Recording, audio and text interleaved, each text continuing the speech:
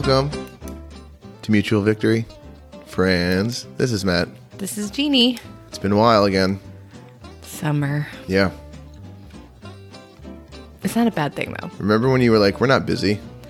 It's not been, like, super crazy busy. It's been a little bit more funning busy. Yeah, it's just still busy. It's like, we can't do it this day because we have this. We can't do it this day because we have this. So it's like, funning busy is still good, but it's just like, there's something every day. This is true. Which I guess in the summertime is a good thing. So what are we here to talk about? What's the topic of the week or the bi-weekly? 2-player board games. I was waiting for you to respond, but you were like... 2-player board games. And we talked about games in general, a long time ago. And since like a lot of what we talk about is through the lens of relationship, right? It's like not just gaming as a hobby, as something fun, but like today it's more intentional of like something to do with your partner. Is that right? Yeah. Well, and I think like we don't have the children around all the time like we used to. Yeah. And so I would say even more so our board gaming is focused on 2 people. And there are some games that I would even include on my 2-player list that aren't officially 2-player games, and I prefer to play them with only 2 players. Yeah, I was thinking about that too. I wasn't in my kind of list. A lot of these are 4-player games or more than 2 players, but they play really well with 2 players, which sometimes is hard. Like if you have a game that's like 1 to 5, sometimes the sweet spot is 3 or 4. You know what I mean? Right. And with 2 people, there's sometimes can be a little bit lacking. Well, and there are some board games that you're not supposed to play with 2 players. Like you need at least 3. You have to have a ghost player when you do that. Yeah, we have like 7 Wonders. Right. You can play it with 2 people, but it's not great. You need it like at least 3 to make it kind of work. Right. And then the games, like some family games that we've played or mentioned before, like Dixit. You can't play that with 2 people. It doesn't make any sense. It's kind of silly with even 3 people. Yeah, that's the one. I mean, but at least it's like you cannot play Dixit with 2 people. Cannot play Mysterium with 2 people. Right, yeah. Yeah. So it's like, it sets games apart when like, first of all, it makes sense to play with them with 2 people, or it is how the game is designed. And then also like, it's just a more fun game to play when there are only 2 people. And a lot depends on gameplay, because I can think of like Ticket to Ride. Right. Where you can play up to 5. Hate it. And you hate it because the board gets tight. I don't hate the game. I don't like playing with that many players. There's more competition. Then it gets more, cutthroat. Yeah, there's more competition for space with more people. And with 2 players, there seems to be much more room to do anything. Like you can go about doing your strategy, your thing, and virtually not run into your opponent. Right. Like you can, which I mean is nice, but also a little competition is fun too. Mm-hmm. Now, like, what's the real why? Like, why is this something we feel important enough to take an hour of our day to talk into 2 microphones about to whoever's listening? I mean, there's so many selling points of playing board games as a couple. And I mean, I think it's a great first date activity. Mm-hmm. Play a really competitive game. Let's just see who you are in that lens. Ooh. Yeah, I think that you learn a lot about each other when you play board games. Things that might be nuanced. Board games are good for your brain. Neuroplasticity. Yeah. Helps with like big picture thinking, critical thinking, problem solving. Like, I would be a strong advocate for like all of 9th grade to just be board games. Like they don't need to really do anything else in 9th grade. Seriously. They can do board games and then outside projects. Yeah. I mean, I am with you 100%. I think games are essential for like brain development, education, social emotional learning, which I think is the most important piece. I think because I was thinking about this when I was driving home today, where as my time as a teacher, if you said, okay, guys, we're playing a game today, you can feel the electricity in the room. It's like, sweet. Right. Not doing boring school stuff. We're going to have fun to play a game. Or if you're like reviewing for a test or something. There's that excitement, which I think is both not doing boring school stuff and the genuine like fun of a game.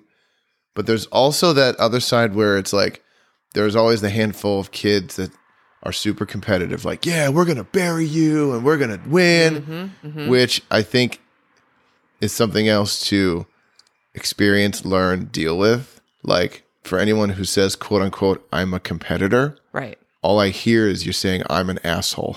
Wow. Because what it usually means, it doesn't mean like I want to play the game hard and I'm going to play it to the best of my ability. And then when it's over, it's like, that's a good game. Yeah. I didn't win, but this was a lot of fun. Yep. It turns into, that's my excuse to be like, act like a jerk while I play and to be pissed off and annoyed and act like a jerk after it's over. If it doesn't go the way that they want it to go. It just means it and maybe that's not fair to say everyone who says that they're a competitor, that they're an asshole. But usually that label's thrown around sore losers. And I think kids need to experience being losers. Or like, That's you know, amazing. like losing at something that you really wanted to win. Yeah, And it's not the end of the freaking world to lose a board game. Like, if you're going to lose your shit at about a board game, right. like, You're you gonna got to flip- pull it together you're because there's going to be some much more heavy-hitting scenarios in your life. You're going to flip the table over cardboard and plastic you're pushing around the table, then maybe we need to learn how to appropriately, socially and emotionally handle this. Yeah, I like the social emotional learning part too, because I think that one of the things that is created when board games are unfolding is there are times where it is your turn and there are times where it is not your turn. Yeah. And who you are, arguably who you be, when it is not your turn is very telling Yeah. about what part of your life you're in, where you are as far as self-awareness. Like they're, just playing board games with the kids through the years and watching them in different stages of development as adolescents moving through. It's like, it's really hard for a 9 or a 10-year-old to sit while it's somebody else's turn, let alone for somebody else's that need to go before it's their turn again. And so what are they doing? Are they helping? Are they encouraging? Are they bored? Are they annoyed? Are they distracted? Are they leaving the room? Like, what is somebody doing when it is not their turn?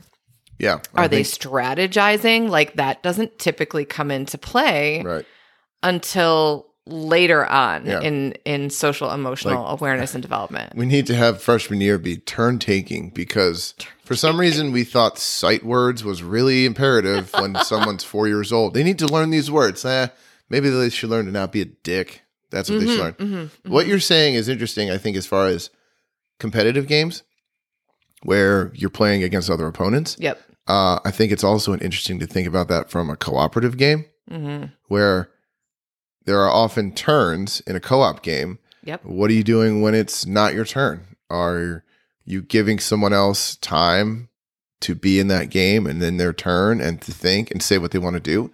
Or are you the bossy boss and be like, you should do this? Or you're just going to do this? And then how do you handle that? I mean, that's a whole other level. It's like, how do you work as a team? Yeah. Which is as important as how do you work in competition, you know? And just, generally speaking, we culturally have attention dispersion.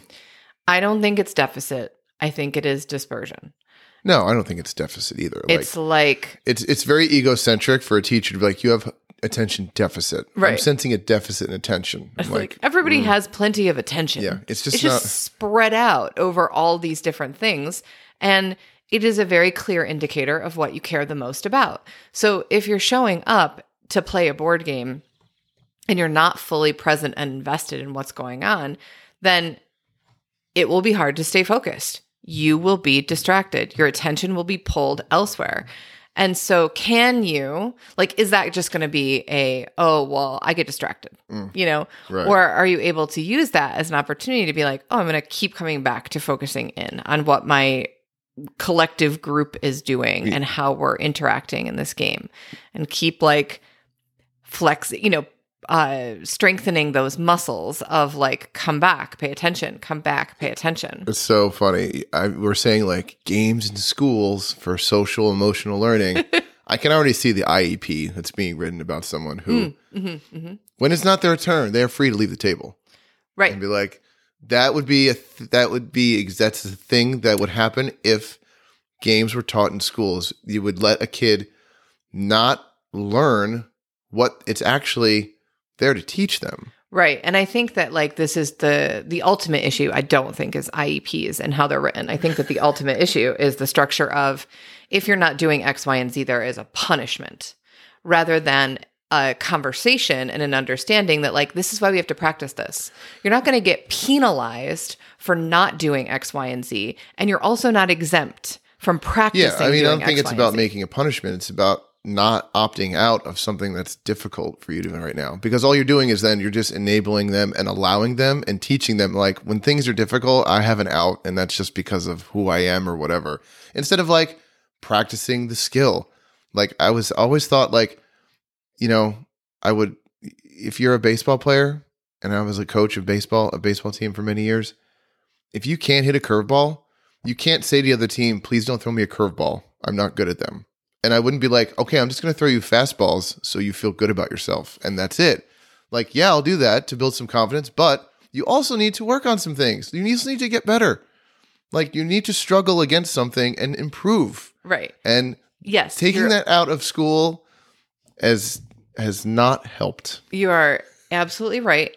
And I understand what your perspective is on, like, again, exactly what I just said. You're not exempt from attempting to learn this skill, which sometimes, and, you know, just for the official record here, you know, we had children with IEPs. We worked with students with IEPs. Like, this is just to give you anybody who's listening, a little bit of background. Oh, there was always probably 85% of an IEP that was genuine and in good intention and was helpful. There was always 10 to 15% were like, this is bullshit. Well, here's my argument. Okay. An IEP would not be necessary if we were not basing somebody's intelligence, value, level of learning on the same scale for everybody across the board. And that if you're unable to sit and take a 3-hour exam and do well at it, then you go into this other category. Yeah. So if we take this punitive, penalizing structure out of the school system, and it becomes, yep, this is a hard thing for you to do. You won't be penalized if you can't do it, and you're still going to keep plugging away at learning this skill. Yeah. Because the yardstick or the measurement stick with which we measure educational gains is uniform. It's uniform. It's ridiculous. Yeah. It's absolutely ridiculous, you know, and I just look like, if I had a magic wand too, not only would board games be a part of every 9th grade curriculum pretty much all day long, or yard games, outdoor games, like team building, problem solving exercises, that kind of stuff. I think in many ways classrooms would be designed not based on reading level, not based on, you know, where you are necessarily academically, but a student's dosha. And that's cool. And it's like, yep, you are actually in the Vata classroom. You are in the Vata classroom. Everything about this classroom is going to be grounding for you. The environment that you're in is going to be grounding for you. There isn't going to be white noise, buzzing lights, cold colors. Like, we're going to, and then on top of that, there's going to be vigorous movement in the morning. And we'll move through the day based on how we can serve that constitution in a learning environment. Oh, I like that. So good. that's my soapbox around. I would add 3rd and 4th grade. We would just be RPGs. We just play D&D. Just role playing games all day long. Maybe not D&D, but other like themes. But definitely just RPG. Just RPGs. Yeah, it makes total sense. Only way, if I ever set foot in a school, if I ever set foot to teach again, I would be like, I have to be able to teach through and around games for a majority of it. Yep. There's value in reading. There's value in learning to write. I would argue you don't really are taught those skills, maybe like until high school, 10th grade. Then like, okay, you can actually comprehend what you're reading and how to write. Yeah. Maybe not reading. Maybe you're like, I don't know, something about reading, but still like that shit. But RPGs, man. RPGs all the way. Well, All right. I mean, do you know how much reading is taught doing an RPG? Yeah, totally. Holy. Yep. Lots of, yeah, especially if, I mean, that could be it's always a great buy-in where it's like you want to learn more about the world we're in or like how to improve your character. Or suddenly the reading takes on a different feel and is not hard. I mean, like, or maybe it is. But you're willing to persevere because you're reading about how to make your rogue elf more stealthy instead of, I don't know, anything else that's probably important but boring to a 10-year-old. Well, and they're not going to retain those details anyway, you know? I mean, it's interesting because we got on the tangent of talking about how to bring board games into schools and like the way that things would shift if that was a possibility.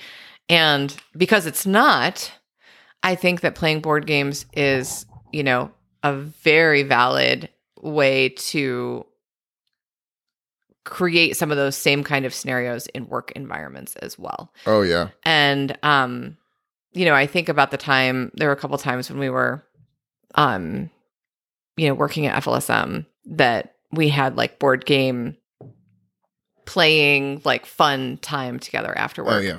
And you learn so much about each other as employees, as coworker, as team members when you get a group of adults together and you play a board Well, it's game. funny. I'm thinking about like always the first few in-service days before school year.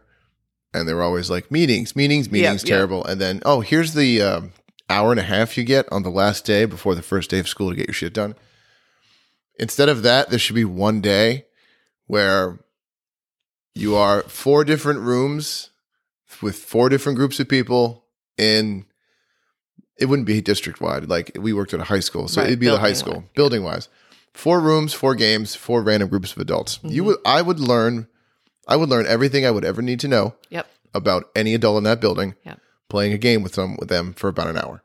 And if you know, if like those of you that are listening to this, if you have the experience in your work life where you're doing a project with a group of people or even just like one other person and you don't know this person or how they work really well, and if you would like to work out some of those kinks before they come out in like frustration and irritation as you're trying to get something done in a deadline, play a board game together.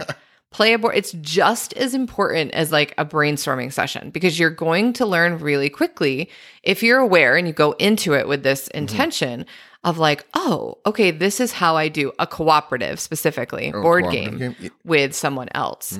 Even better, like have no one there to teach them the game.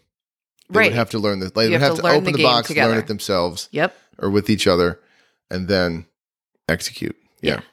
Which is exactly, you know, my opinion again. Why I think that playing board games, 2-player board games as a couple is very, very important. I think it's important for just creating space that isn't about anything else. I think it's important because it kind of takes you out of the mundane that you can slip into as a couple where like you do the things and I do the things and then we do the things together and the to-do list and that kind of stuff. And it's just like, let's spend 40 minutes. It doesn't even have to be like long and epic. And sometimes that's fun too. Where you step outside of the grind of tasks and you just enjoy this really lighthearted, fun thing. And at the same time, you get to learn a lot about each other. In the example that you were just giving about like you have to learn the board games, you know, we've learned very quickly that we learn board games very differently. Yes, one of them learns and remembers the rules. The other one I remember the rules. Interprets throughout time. And each rule is subject to a reinterpretation. Half accurate. Accurate? Accurate. You learn the board games because I would be like, wing it. We'll look stuff up as we go along, which would make Matt crazy. So again, we know this about each other and we proceed accordingly. Matt learns the game and teaches me the game. And usually once I learn the game, I retain the rules. Yeah. I might even retain the rules better than you do. Unless I don't like them. That pause was trying to think of a response. I came up with nothing. You may return the rules. I think you do. No. Because you'll be like, is that true? What are we supposed to do in this case? And I'm like, I'm pretty sure it's this. Yes. And I definitely admit that I am pretty sure. I'm not saying I'm 100% positive. Yeah. And then you look it up and I'm right. I think it's 60-40. 60 that you remember the rule. Definitely like 75-25. 60-40, you remember it as it is, and I am proven that you remembered. 40%, you pulled it out of thin air. And I was right. No, actually, there's probably 10% of actually making it up and pulling it out of nowhere. Then and being right. The rest, no. The rest of it is, it was a good guess and you were close. Yep. But there's that 10% where like, you literally just made this up. Mm-hmm. Actually, more often than not, you just pull it from a different game. So it's like, we can be playing a game with a similar either theme or rules. Oh, right. And you're like, say, no, we do that in this game. Don't we do this here? And I'm like, that's not even close to true. But like, then I piece it together and see. Well, in my world, my record is much better than the one that you're claiming. I know. All right, so go ahead. Give me, I have a random assortment. You go first. Hit me with one of yours. One of my favorite games to play, just the two of us. Yeah. Splendor. Oh, okay. That made my list too. Yeah. Yeah. The Splendor is a 4-player. You can play up to 4, but it works really well with 2. And Splendor is one of the games that I actually don't enjoy when it's lots of people. Yeah. It seems like there's much more like prohibitive movement. And I think, so one of the things that's important. So before we go further, Splendor, let's describe this game a little bit. Okay. This is I guess we call it a set collecting game, where the goal is to collect certain sets of cards that in this case are gems. Right. They represent like gem mines. Yeah. Basically. So there's like rubies, there's emeralds, right. There's onyx, there's sapphires. And over your turns, you are gathering resources to purchase mines. These cards. Yep. And then you acquire a certain amount of a certain type. Once you have a mine, depending on how big, how expensive, how, productive that mine is, it will continuously give you X number of gems. So I guess it's also an engine builder. It is. But like as the game goes on, you have more resources. You acquire cards that allow you to do more throughout the game. Yeah. So you start off by having actual gem tokens that you use to purchase things. Then if you have a card with that colored gem on it, it's like you make it all the time. Like you have a permanent one. So then like you just keep adding as the game goes and you like have more to spend essentially. Yeah. Yeah. And the thing is like, we've mentioned this before, I think, and it's worth mentioning again that like the board games that we play, they're European board games. Typically when you're playing the game, you don't know what your score is. Like, and it can shift and change kind of rapidly if you do, on the cases that you do. And then there are usually like scenarios where there's bonuses at the end or other things that contribute to your score. So you're not just moving pawns around a track where like it's very obviously clear who's in first, who's losing, who's winning. It's not set up in that way. Yeah, that's a Ameritrash. Yeah. Oh, wow. I didn't come up with this term. I know. But like, things like Monopoly or Risk, where it is very clear who is winning and who is losing. Direct head-to-head competition. And Euro games quality is indirect competition where you don't know who's winning as the game is going. Mm-hmm. I mean, you can kind of have an idea, but like there's so many other variables that happen where it's still really up in the air. Yeah. So everyone's involved in the game as it's going on. Yes. And the other thing about Splendor specifically is I would put it in the category of a coffee game. So once you learn the game and Yeah. know the game, we have like coffee games that just don't take a whole lot. They don't take a whole lot to set up, Yep. and they don't take a whole lot to move through the, mechanics of the game as far as Yeah. higher level thinking. Mechanics are simple, and more importantly, your choice on your turn is limited. You have It's like limited. one of two things Yep. to do. Yeah, you can't do like 8 steps, flip over 6 cards, have an Right. epic turn Doesn't that take goes up a on lot forever. of space. Right. Yeah. It's not like a gigantic game. Yeah. Yep. Good coffee game. Good coffee game. Hey, check out our website for pictures and the Ooh. Instagram and the gram. I will definitely put pictures of all of these. I'm not going to put links because the only link I could find is probably Amazon, and find your friendly local hood board game store. Support them. All right. I guess number 1. These aren't ranked at all. Yeah, I didn't rank mine. Yeah. Baron Park. Yeah, it's so good. Yeah, that's a new one we just got a few weeks ago. Mm-hmm. Mainly because this woman I follow on TikTok was talking about it, and her little video was like titled "Games That Won't Blow Away in the Wind." So, like, if you want to sit outside on a picnic table and play this game, there aren't like rows and rows of cards that are going to blow all over the place if it's slightly windy. Baron Park, I love this theme. You're basically building a bear zoo. Yeah. Like you're building a zoo for bears. You're building a zoo for bears. And you're buying tiles that are shaped sort of like Tetris pieces, and you're laying them on your board in certain directions. And when you cover there are certain icons on your board, and if your piece covers one, then you can choose different tiles to add to like your supply for your next turn.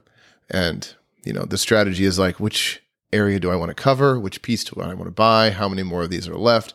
So again, like the choices are pretty simple. Like you basically place a tile you have on your board, and then you choose a tile from the main supply board to take for next turn. Yeah, it's very simple in the sense that, again, like exactly what we were saying about Splendor. You don't have like 95 options of things to do. Probably a coffee game.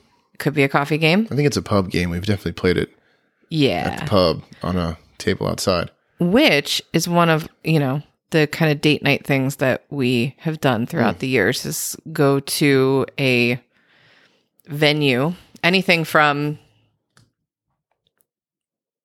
restaurant, even kind of fancy ones.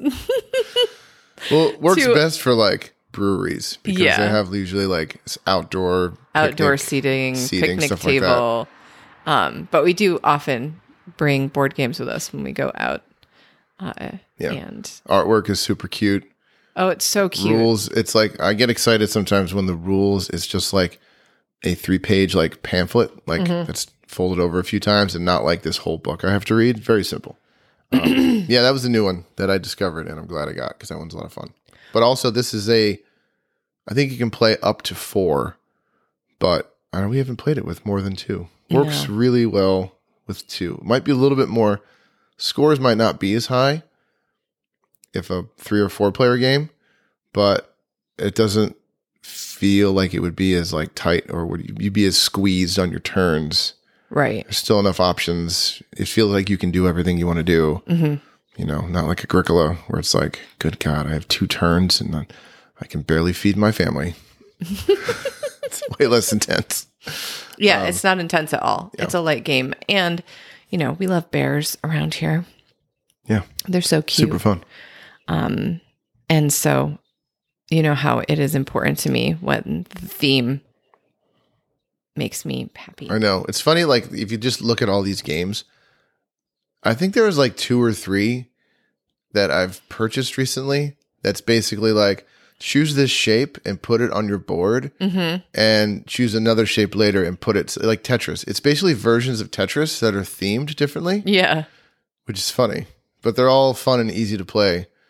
And again, it's a good coffee or a pub game.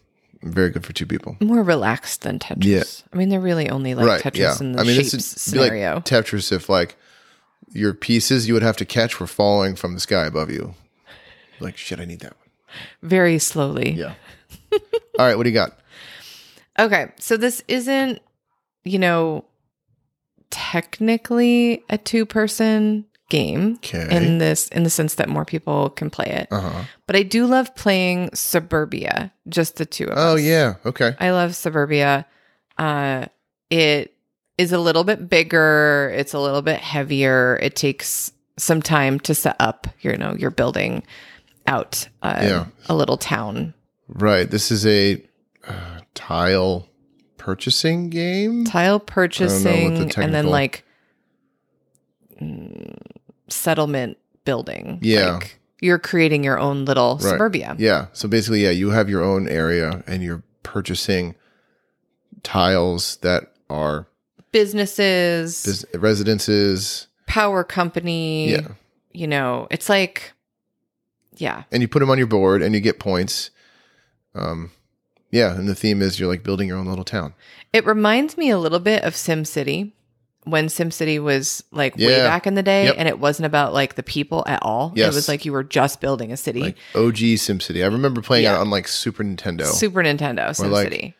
Yeah. So this is the analog version of that. Analog version of the original SimCity. Original SimCity. And it's fun. Like you get to figure out like, does it make sense to put a park here? Does it make sense to put a lake here? Yeah, because then that gets you more points, or you lose points because you put like a dump next to a housing development. Right. Or if you put an airport next to the housing development, Right. you'll get income, but Yep. you may lose points. Yeah, it's really cool. And I cool, love yeah. that game. Again, less head-to-head competition, even though we're choosing from the same row of tiles. No idea when playing that game who is winning. Yeah, it's not like there's one table and we have to we're fighting over this one tile for our city. There's usually at least 7 or 8 to choose from. Mm-hmm. And then you can buy whichever one you can afford.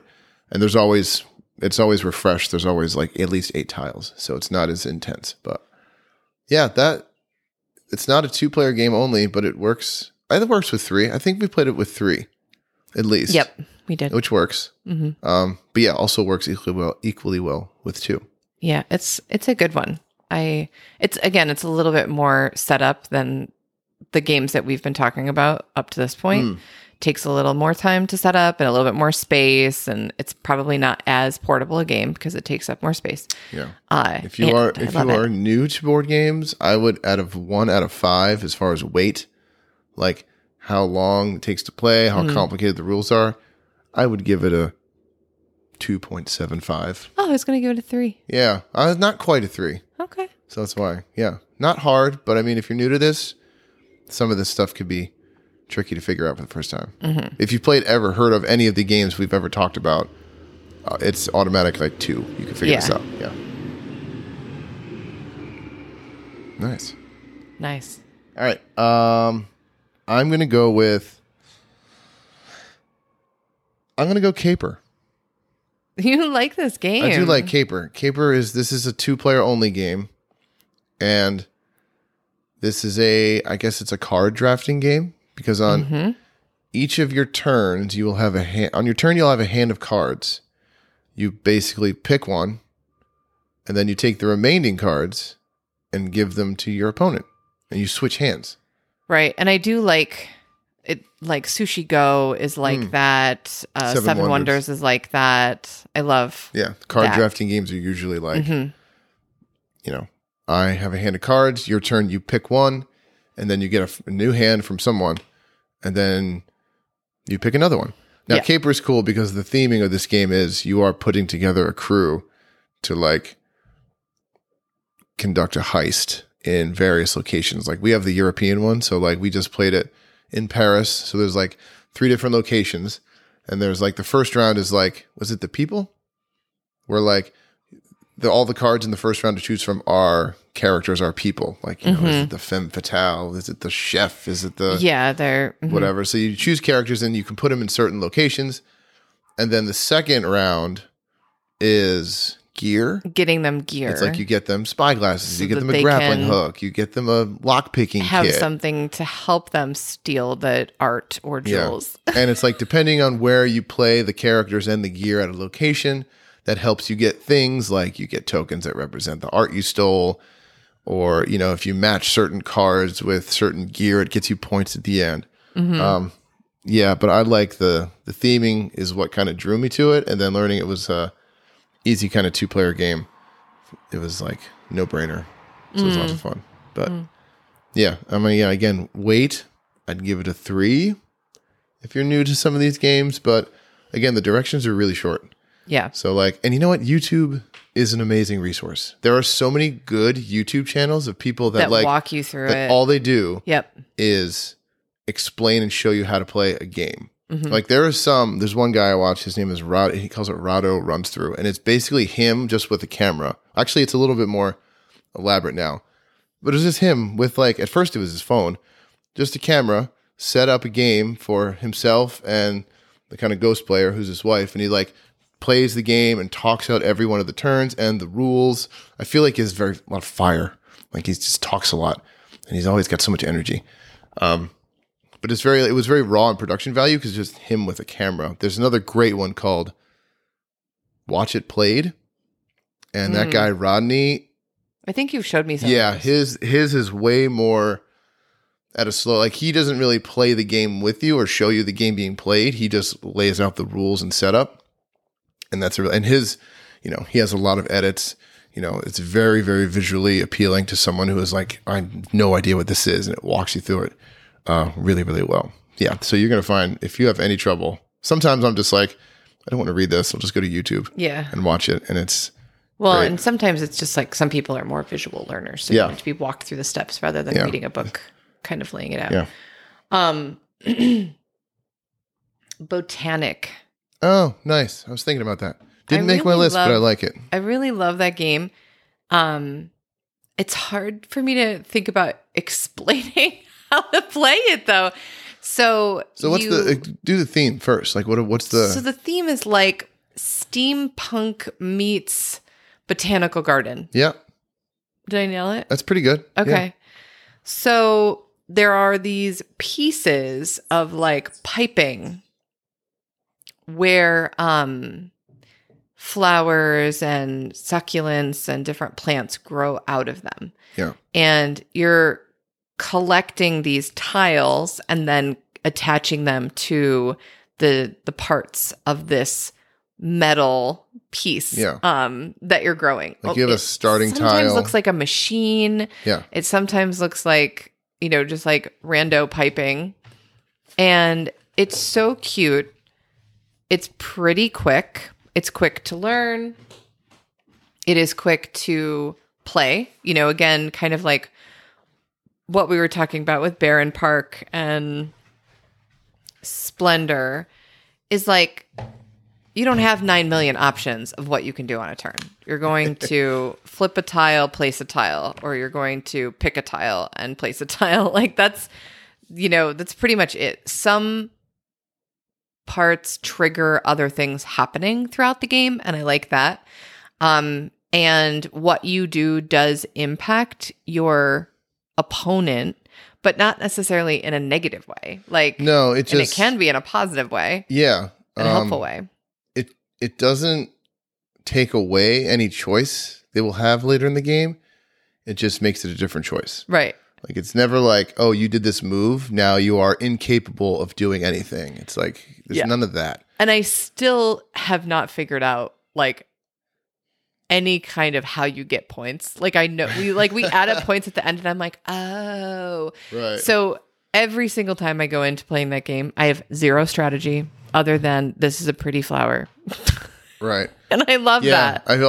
Last time we played, we were also at the pub playing this game outside. Mm-hmm. And then we got to the end. I'm like, oh yeah, how do we score points? I'm like, oh, that's what we get points for? Oh, the score is 5-2. Yeah. That's very little. Yeah. So wait, I'll read part of the introduction for this game. In the hushed intimacy of her laboratory, the eminent researcher Beatrix Berry has just discovered technology that enables all kinds of edibles to be mechanically generated. Subtropical plants, stellar potatoes, Orion mandarins. This new technology opens a way to save the people of four harms, prisoners of a world contaminated by rust and toxic vapors. Wow. So you're like conducting this contraption that can help them grow flowers and food. You're basically growing hydroponic flowers and food, but in old metal pipes. Yeah.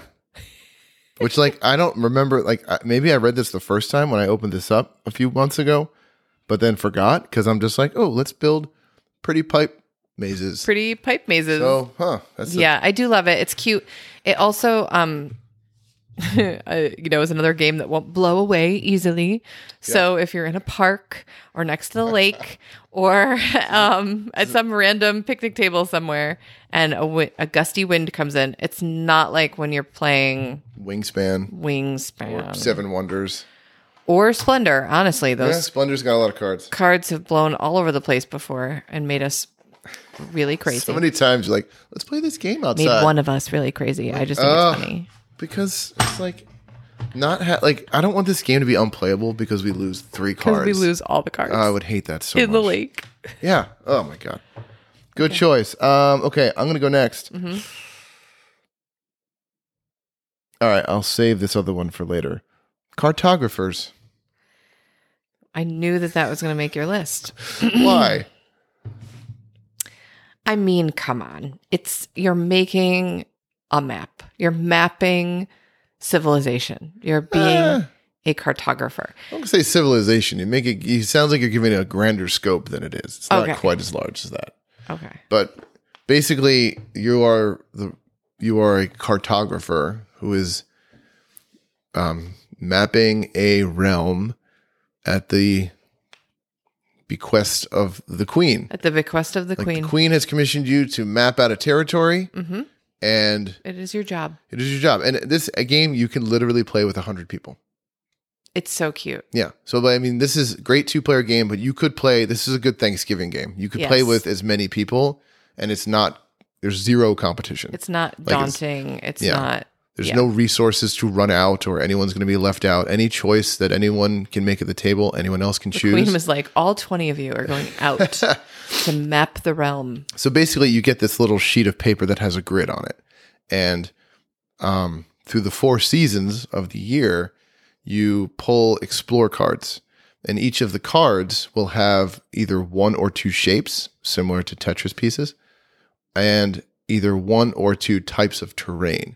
Like there's forests, there's villages, there's farms, there's water. So you choose which shape and which type of terrain, and you just draw that on your map. Mm-hmm. And based on whatever season it is, you will get certain points for things. Like if it's, this season, this card says, oh, you'll get every point for a forest space that touches the edge of your map. And then, this round you get a point for every water space that touches a farm space. Mm-hmm. So like and all these going into the game. These aren't surprises. So like if you look at them, you can say, oh, this round I know forest spaces are going to get me points. So if you have a choice between a forest or water, maybe you'll choose the forest because that gets you points. Super easy to kind of play. I mean, this could be, you can play it. I think family is, 8, 9 or so can easily play this game, be walked through this game. The artwork is cute. And I like making maps. It is very cute. And I do recommend having colored pencils because they do not come with the game. They come with, 4 pencils. But again, the video I watched, I saw someone's map. I was like, oh, that's awesome. It's so colorful. I'm getting my color pencils. Recommend color pencils. Recommend. 10 out of 10. Yeah. I mean, this has been part of Matt's Board Game Blitz, which has been happening unofficially around here. So I would say in the last couple of weeks, there have been new board games popping up. Small board games, easy to learn board games, nothing heavy, and really nice for the 2 of us to learn and play together. Yeah, I feel like summertime is good for these kind of games where, when you're trapped inside in the 9-month winter that we have, then we'll take out Rebellion and we'll play that for 2 hours and not. But if we can be outside and play a game, it's usually light, it's usually quick, doesn't take up a lot of space, so we can play it lots of places. Yeah, and because you have been on this Board Game Blitz, and I don't know if I saw this somewhere, maybe Twitter, I'm not sure. And I'm very, very surprised that this board game hasn't come home yet. Oh. It's a board game called, I think it's pronounced Akrotiri. And on that theme, well, what made me think about it again was in Cartographers, there is this mechanic where you are basically like creating or designing around ruins that are there. And Akrotiri is, as far as I know, I've only seen like really short things about it. It's, about uncovering ruins or excavating ruins maybe, or unearthing temples. Like, so it had like the theming of, ruins, archaeology, that kind of stuff, which you love, which we both love. Yeah. And also like the sacred temple type of stuff that I really love. So I keep expecting that one to show up. And I thought about it again because of when we were playing Cartographers. Well, geez, there's always Ruh-roh. this weekend. There's always this weekend. So the last one on my list has been part of this board game blitz that Matt has had over the past few weeks. And it is called Parks. I knew you were going to say that. And I thought of really, one because really I knew love you were it. gonna say that. I haven't fallen in love with a board game like this, like at this level of, like it was hard for me yesterday when I was like, do you want to play a board game? And you were like, let's play Cartographers. I was like, okay. Because I could just play Parks over and over and over and over.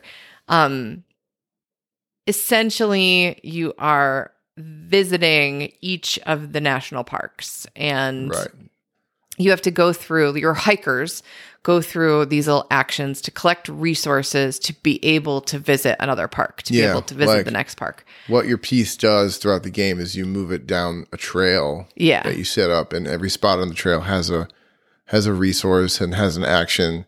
Yep. And you collect the resources, and then you spend them, quote unquote, visiting parks, which just means getting a national parks card that's available. And it's so beautiful. Yeah, artwork is fantastic. And the components are so cute. And even the wild tokens are wild animals. the wild card tokens, yeah. Oh, it's really, really great. It's a great... I didn't love it as much with more than 2 players. Really? It was fine. Well, if you play with 4, you get an addition. The initial trail gets 1 more tile, so it's a little bit longer. No, I don't think that would didn't help. like it. Yeah, I agree that it works really well. I felt like I had to use my campfire more with more than 2 people. Campfire, which there's a rule, it's like only 1 player can occupy a tile at a time, unless you use your campfire, which you get 1 of each of the rounds. And you put your campfire out. It's a whole thing. So it's a really, really cute game. Good for 2 players. Again, I think, 8 to 10 and up, right? I mean, the choices are pretty simple, where it's like you move your place there, you get the mountain resource. And if the card costs 2 mountains and 3 waters.